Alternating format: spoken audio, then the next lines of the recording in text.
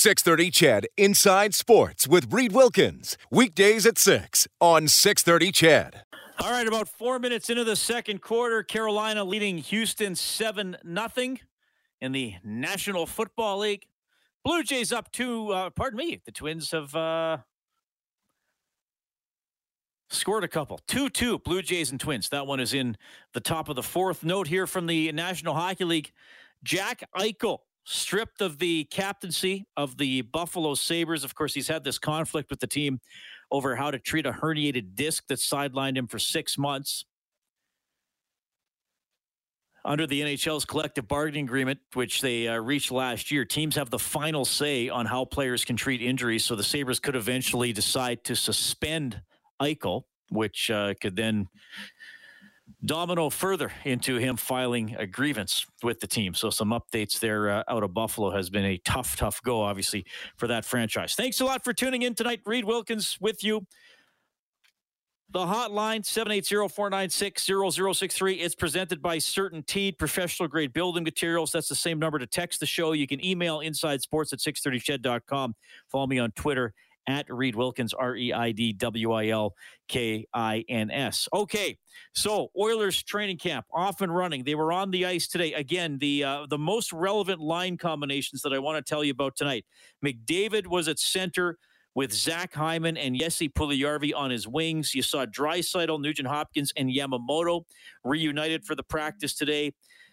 Derek Ryan, one of the newcomers, centering another newcomer, Warren Fogle, and Zach Kassian, who's trying to bounce back from last season. Devin Shore was at center. I'm sure we'll see him on the wing as well as training camp moves along. Was between newcomer Brendan Perlini and Kyle Turris. Dave Tippett was on this show a couple of days ago and said we're going to try Turris on the right wing, maybe even on the left wing after it didn't work out as the third line center last year. And then you had the AHL line together, or we'll call them that for the time being. Ryan McLeod did finish the season in the NHL last season, but these guys were awesome with the Bakersfield Condors. Ryan McLeod centering Tyler Benson and Cooper Marody. We'll have a little bit more on them in a few minutes. So, look, I think the storyline here for the Oilers is, are they going to enter a phase? Can they possibly enter a phase where they're not just a playoff team every year, they become a contending team every year, a dangerous team? Connor McDavid said it a couple of weeks ago. He said the time is now. He came out and he spoke after one of the captain skates, and he said the time is now. Look at some of the players the Oilers added in the offseason. Duncan Keith, who we're going to see debut at training camp likely next Friday, 38 years of age. Derek Ryan's 34. Hyman's 29. Cody Ceci is 28. These are players who are established and should have established roles that they know how to play in the NHL. Maybe Ceci might still be finding his way as a shutdown guy. We'll see. And then it's like, this is not the snot-nosed kid brigade coming to town. McDavid's 24. Draisaitl's going to be 25 on October 26th. The Nuge, now 28 years of age, with the big contract extension. Darnell Nurse, coming off his best season in the NHL, is 26. And as I mentioned, two of the youngsters, Evan Bouchard and Ryan McLeod, assuming I think Bouchard for sure is going to be on the opening day roster, and McLeod has a pretty good chance. They're going to turn 22 here early in the season.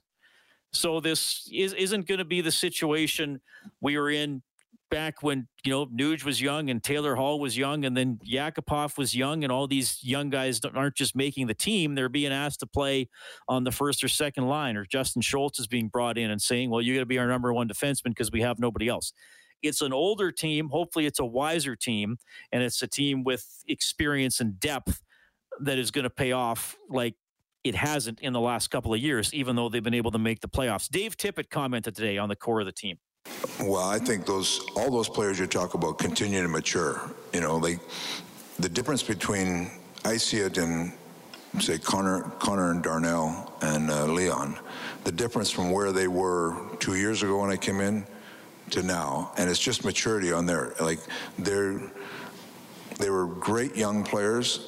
Now they're great young players that are the backbone of this team. And even though you might have said they were the backbone 3 years ago, well, that was still early in their careers to say, hey, you're the backbone of a franchise. Now you've got these guys that have continued to mature. Like Connor, and the way he carries himself in the dressing room around his teammates and everything is different now than it was 2 years ago. Same with Leon. And Darnell has taken a huge step in that. So that leadership group has really, they have a quiet confidence about them, but they also have that feeling that they know they have to get better if we want to get to the place we want to get to. So both of those, they have the thought process, we're learning, we're coming, we have to continue to grow, but there's a confidence in them that they know they can get there. And that confidence of that leadership group, that goes right through your team. You know, it's interesting to hear Dave Tippett put it that way, because we have known ever since Connor McDavid was drafted as an 18-year-old, and then he became the captain in his second year in the NHL, that he's the centerpiece of the core of the team. But Dave Tippett says, well, you look back 2, 3, 4 years and say, well, these guys were ready to really be the core and really lead the way and really be mature enough to do that. I think Tippett's kind of saying, hey, maybe that wasn't the case. These players, just because of age and development and experience, weren't there yet.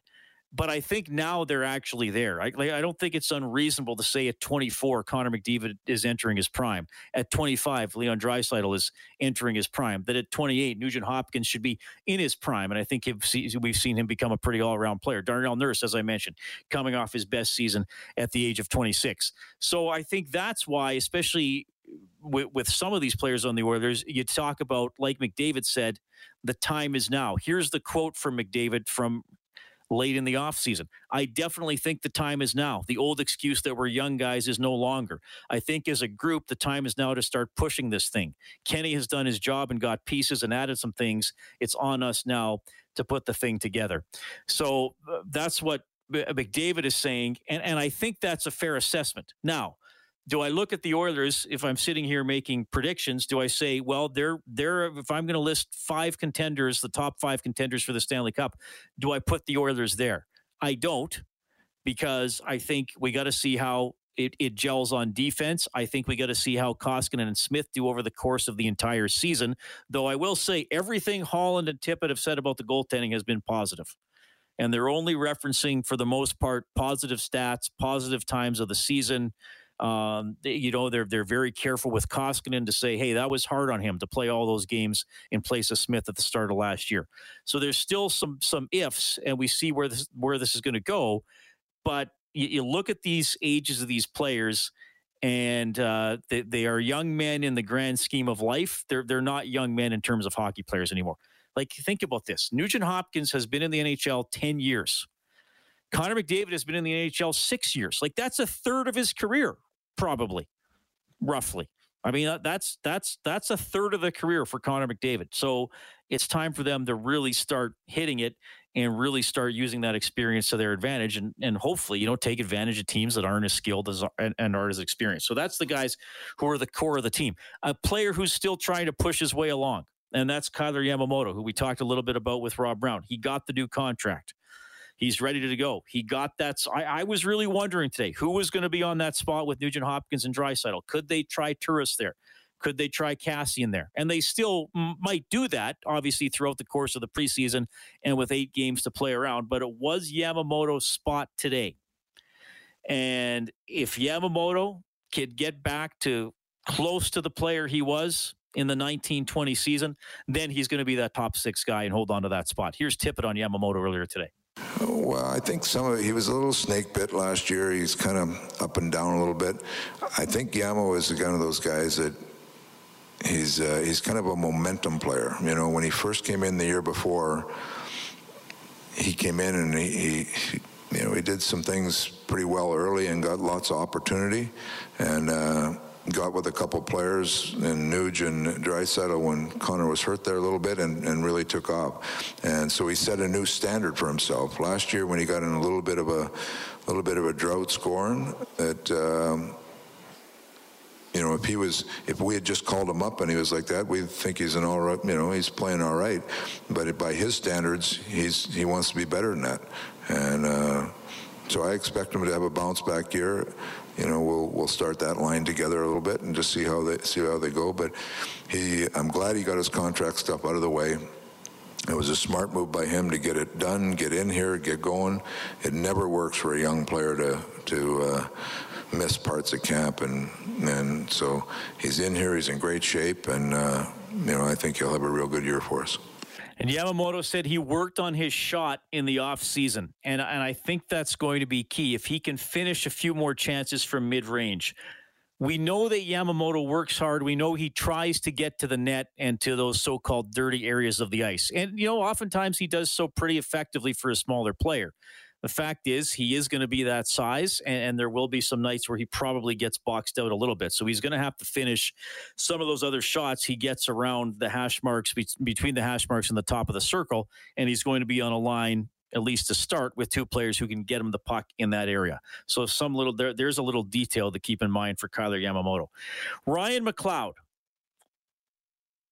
today was with Tyler Benson and Cooper Marody. Ryan McLeod projected to be on the team, not to go back to the American Hockey League.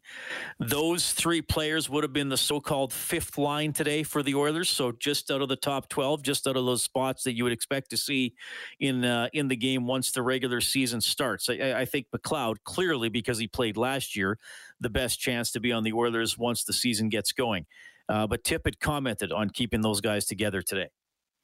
They were an excellent line together in the AHL, and I want to give them the best chance to be successful here. So we'll play them together a little bit. They'll play apart a little bit, like that line's not set in stone. But coming into camp, I wanted to make sure all three of them felt comfortable and can play at a level that get in and not sure who they're playing with. They give them a chance to be successful. That's what I'm trying to do. And Marody is a guy I want to see he'll be a little bit on the wing and a little bit at center. But Benson's guy, he's pushing to make our team. We have to see what he can do, so you should give him the best chance to do that, and that's what I'm trying to do. It's interesting, wanting to take more of a look at Marody. Those are the three guys to watch. Rob Brown and I talked about the team pretty much being picked. I do think that's the case. You don't know exactly where guys are going to land, how they'll be slotted to start the year. But if anybody is going to push, it'll be one of those three guys. Look, on defense, Philip Broberg's a top prospect. There are enough guys ahead of him, though, even if there are a couple of injuries, that Broberg very likely to start the season in the minors. McLeod, they have high hopes for. Benson trying to get there. Marody, a little bit older than the other two. We got to see how he moves his feet around the ice. But I've been asked that over the last week or two by some people. Well, who's going to make the team that wasn't on it last year? Besides the new guys they brought in, obviously, and I would say, given how we saw it aligned today and what Tippett just said, those would be the three names to keep an eye on: McLeod, Benson, Marody. It's 7:19. It's Inside Sports on Chet.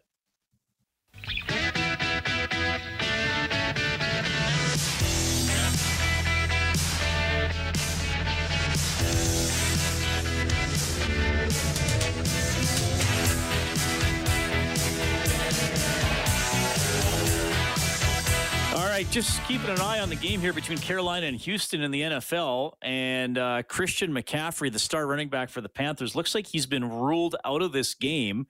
So we will very likely be seeing more of Sherwood Park's Chuba Hubbard out of the Carolina backfield. So far tonight, and Carolina leads 7-0 with about 3.5 minutes left in the second quarter. McCaffrey with 7 carries for 31 yards. Chuba has got a couple of touches, 2 carries for 3 yards, and he has been targeted twice as a receiver, has 1 catch for 7 yards, but looks like McCaffrey's been ruled out of the game. So this is kind of the dream, isn't it? I mean, we had Chuba Hubbard on this show back when he was in high school and a few times when he was playing for Oklahoma State. And the Sherwood Park kid now has an NFL career. And look, obviously we hope McCaffrey is going to be okay, but nonetheless, pretty exciting that Chuba is likely going to get a few more opportunities in this game tonight. And Houston about to punt with 2.5 minutes left in the first half. So we'll see if Hubbard's on the field and how he gets used here, as Carolina is going to try to score before the end of the half. All right, so Zach Hyman with Connor McDavid and Jesse Puljujarvi today at practice. Hyman brought in, I mean, we've been looking for that winger to play with McDavid, and Hyman hopefully going to be the answer. Here's what McDavid had to say about playing with Hyman today. I've got the chance to skate with Hyman for a while now. Worked out with him back in Toronto, and I got to know him as a guy.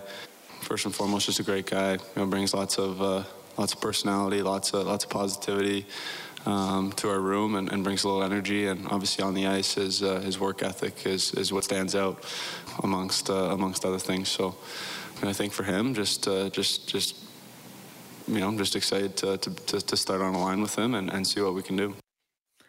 Well, and the other guy on that line, pretty promising year for him last year. That's Jesse Puljujarvi. A bit of a maybe shaky start to the season, got more and more comfortable as the year went on, became a pretty important contributor. And, I feel pretty confident with him now playing in the top six. And McDavid had this to say about Jesse.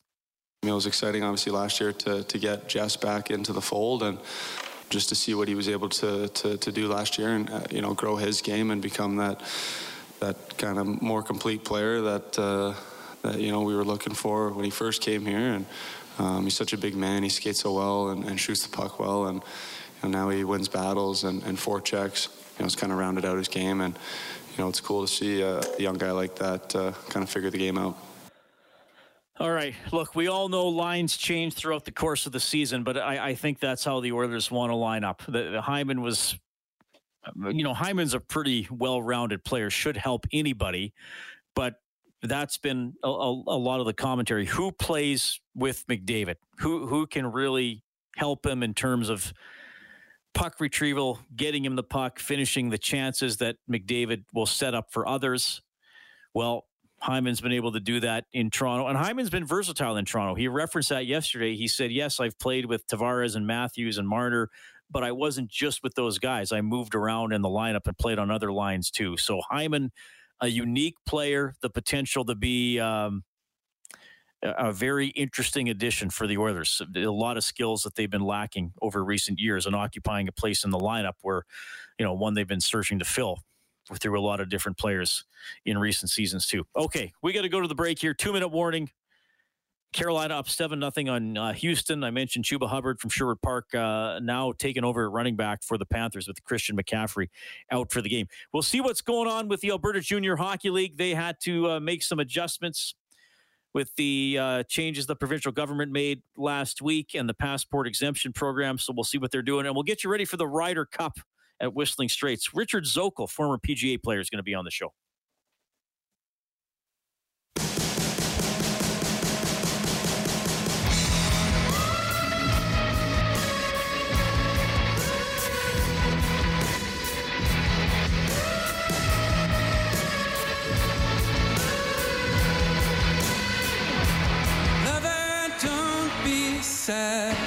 All right, thanks a lot for tuning in tonight. Updating that Blue Jays game, 2-2, Blue Jays and Twins. That is in the top of the fifth. Jays just out of a playoff spot right now, half a game behind the New York Yankees. Exciting chase for the wild card spot for them. Yeah, a lot going on. We're getting you ready for the NHL season. A lot of Oilers talk this evening.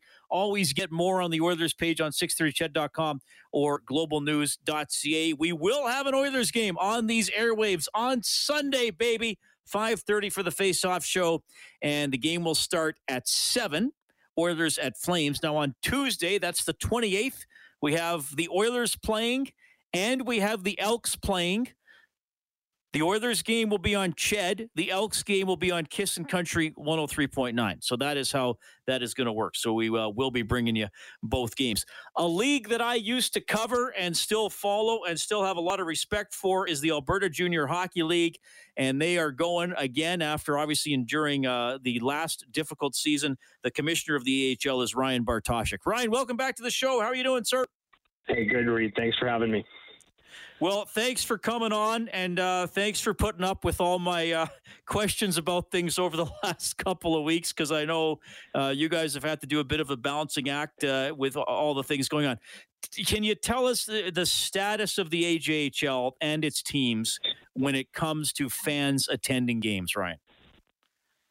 Yeah, so right now, given last Wednesday's announcements and those implications for not only our teams, but our facilities. As a league, we've chosen to operate under the restrictions exemption program, and ultimately, that's the only way we could move forward operating. And as we have throughout the last 18 months, we've worked closely with our communities and our facilities, and the majority of our facilities have chosen to implement that program as well. So what that means is ultimately there are no capacity restrictions, still indoor masking, but again, no capacity restrictions for the majority of our facilities. Okay, and so does each individual team have to apply, or does the league apply for all its member clubs? As a league, ultimately, we had to implement that program to play for physical activity.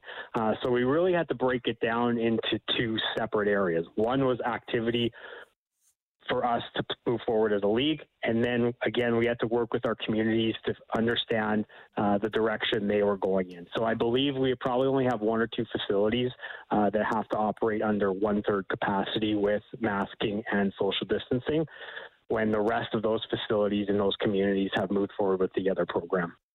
All right. And I mean, this was not, well, I mean, there's never been good timing, I think, for anything throughout the pandemic, I suppose. But I mean, what the regular season started a couple days after the province made this announcement. Yeah, we opened our season on Friday the 17th, so we had to adjust and adapt as we have throughout this process. And for us, we needed to understand how to operate for those first two nights of our opening season, and then how things changed on Monday. So we had 8 games Friday, 8 games Saturday. All of our teams were playing, a lot of excitement. And then we had to adapt again on Monday. And we had some games already these past couple of days, and again, moving into this weekend. So for us, it's just to be clear and transparent and move forward and really, again, try to navigate the best we can throughout the existing situation and play hockey. Okay. There's a new team, Blackfalds. Is it the Bulldogs? Yes, it is. Bulldogs? Yeah, Blackfalds Bulldogs. Yep. Now, I'm going to give a score here, and I don't want to freak people out, so wait till I give the whole context. The Blackfalds Bulldogs lost their opening game 17-0 to Brooks, but I don't want people thinking, oh, my God, what a horrible expansion team, because they won their next game, and Brooks has been a powerhouse, so I guess maybe some opening night jitters. Tell us about putting that franchise in Blackfalds and why it's going to work there. Yeah, well, I think it comes down to the people involved in the organization.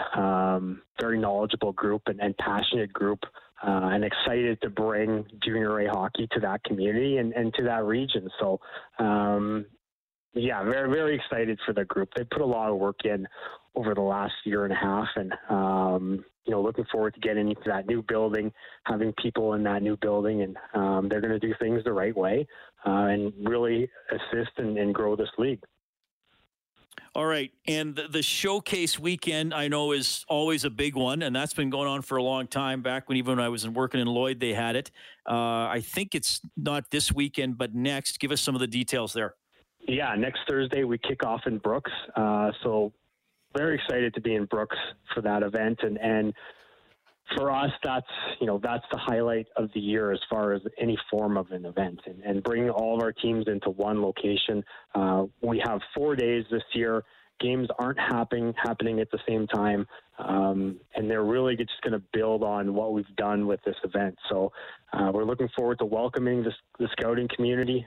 We've had great feedback already and registration from scouts across North America, so we're excited to bring those guys in and really, ultimately showcase our league and the athletes to that group over 4 days. Okay. Well, Ryan, look, I appreciate you coming on and giving an update. You've always been great with us to deal with and get the message out about the AJHL. I will say this, the more games that are played, the less likely, though, I'm going to want the commissioner on the show. But don't take that personally. I take that as a good sign. Hey, I would rather have our players or coaches on and speaking to their accomplishments and moving forward in that direction. But I appreciate the time. We're looking forward to our season here. Obviously recognize the responsibility we have as a league and the safety of our communities too. So excited to move forward. Well said. Talk to you soon, Ryan. Okay, take care. Thanks, Reed. That is Ryan Bartosik, the commissioner of the Alberta Junior Hockey League. So, as he said, for all of their rinks except a couple, they're part of the exemption program. So, no limit on capacity. There are a couple of venues that are going to have to operate at 1/3 capacity. Richard Zokol, the former PGA player, the Canadian guy. He's out at Predator Ridge in BC. He's coming up next.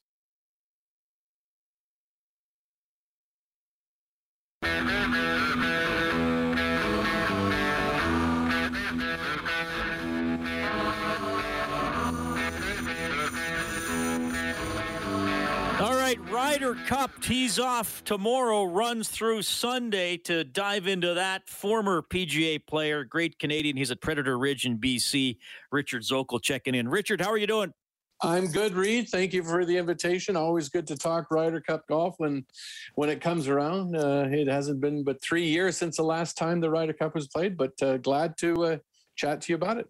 Yeah, it's always one of my favorite events to watch. I may just catch bits and pieces over the weekend because, of course, the Oilers are off and running here. I was at training camp the bulk of the day. Before we dive into the Ryder Cup and golf stories, does golf have the equivalent of training camp? Like when you played, did you have a thing where it's like, okay, off season's over, now I'm getting back into it, or were you always kind of ready to go?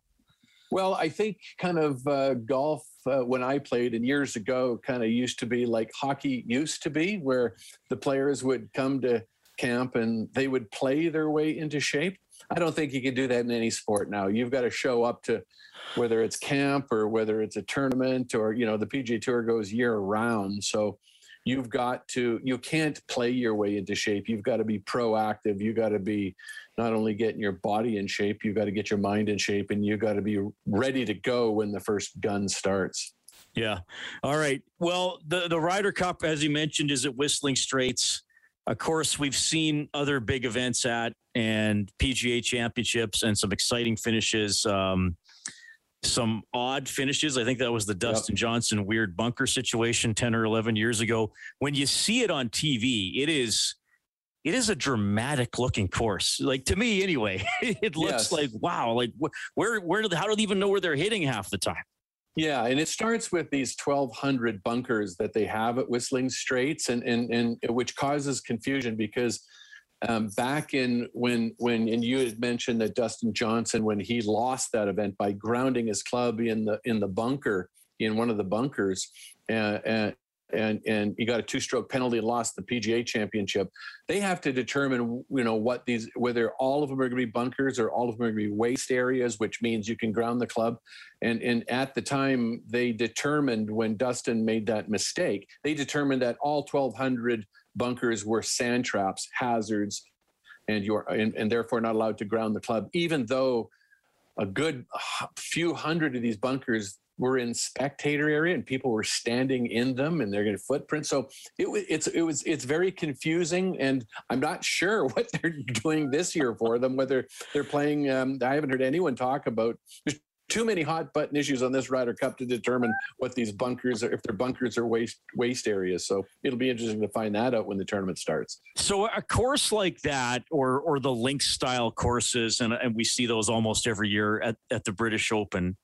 How much does it rely on wind as a defense? Does it solely rely on that, or what's your take? Well, not Whistling Straits. So firstly, it's very easy. They're trying to make Whistling Straits play or be a links golf. It is not a links golf course. Jordan Spieth talked about it being an American links golf course.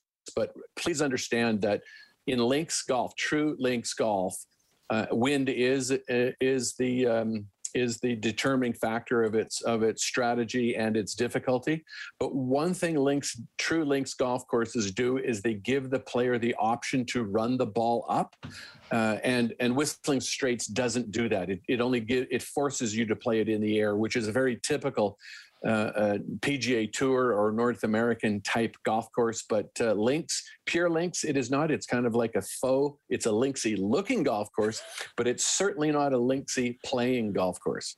I like how you explain that, the faux links. That's a good way to describe it, because I've always kind of assumed, well, it must be of that style, but clearly some differences for sure. Richard Zokol joining us tonight on Inside Sports as we set up the Ryder Cup and talk a little golf. So the Ryder Cup is the reason I've liked it, and the first one I can really remember watching was 91.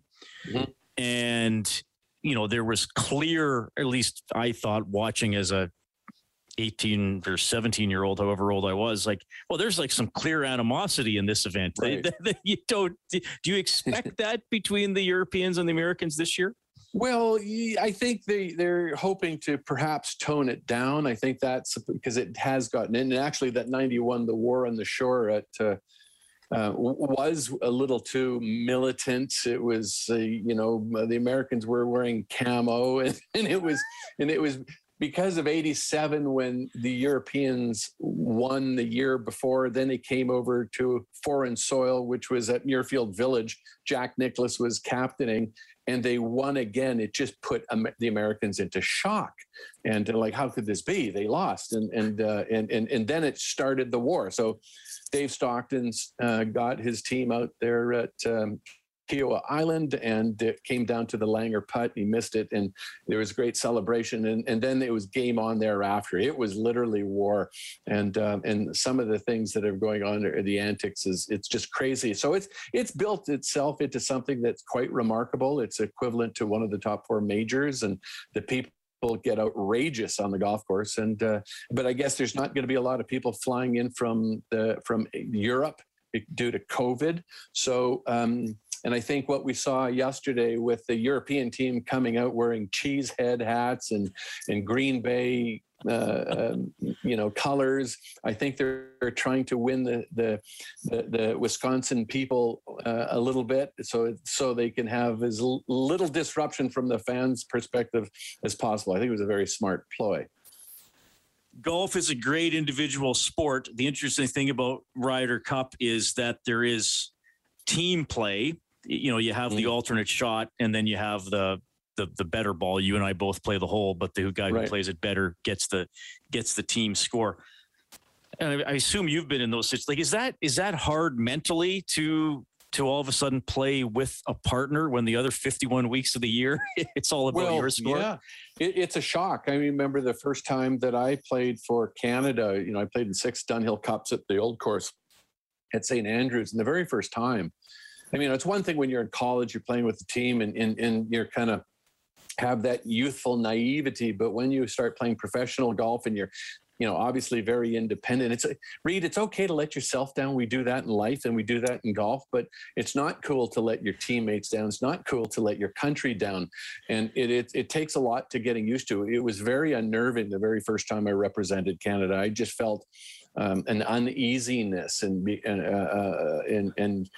hesitation, and it takes a lot of experience to get over it, and it's very difficult. So when you put it into a Ryder Cup, I think it's like a U.S. Open or a Masters on steroids. It's difficult. It's very difficult. And then when you play best ball, that's easy. Because you have 2 shots at it and you can take your best ball. But when you're playing foursomes or another that we typically call it alternate shot, now it doubles up the pressure, and it's the hardest format to play.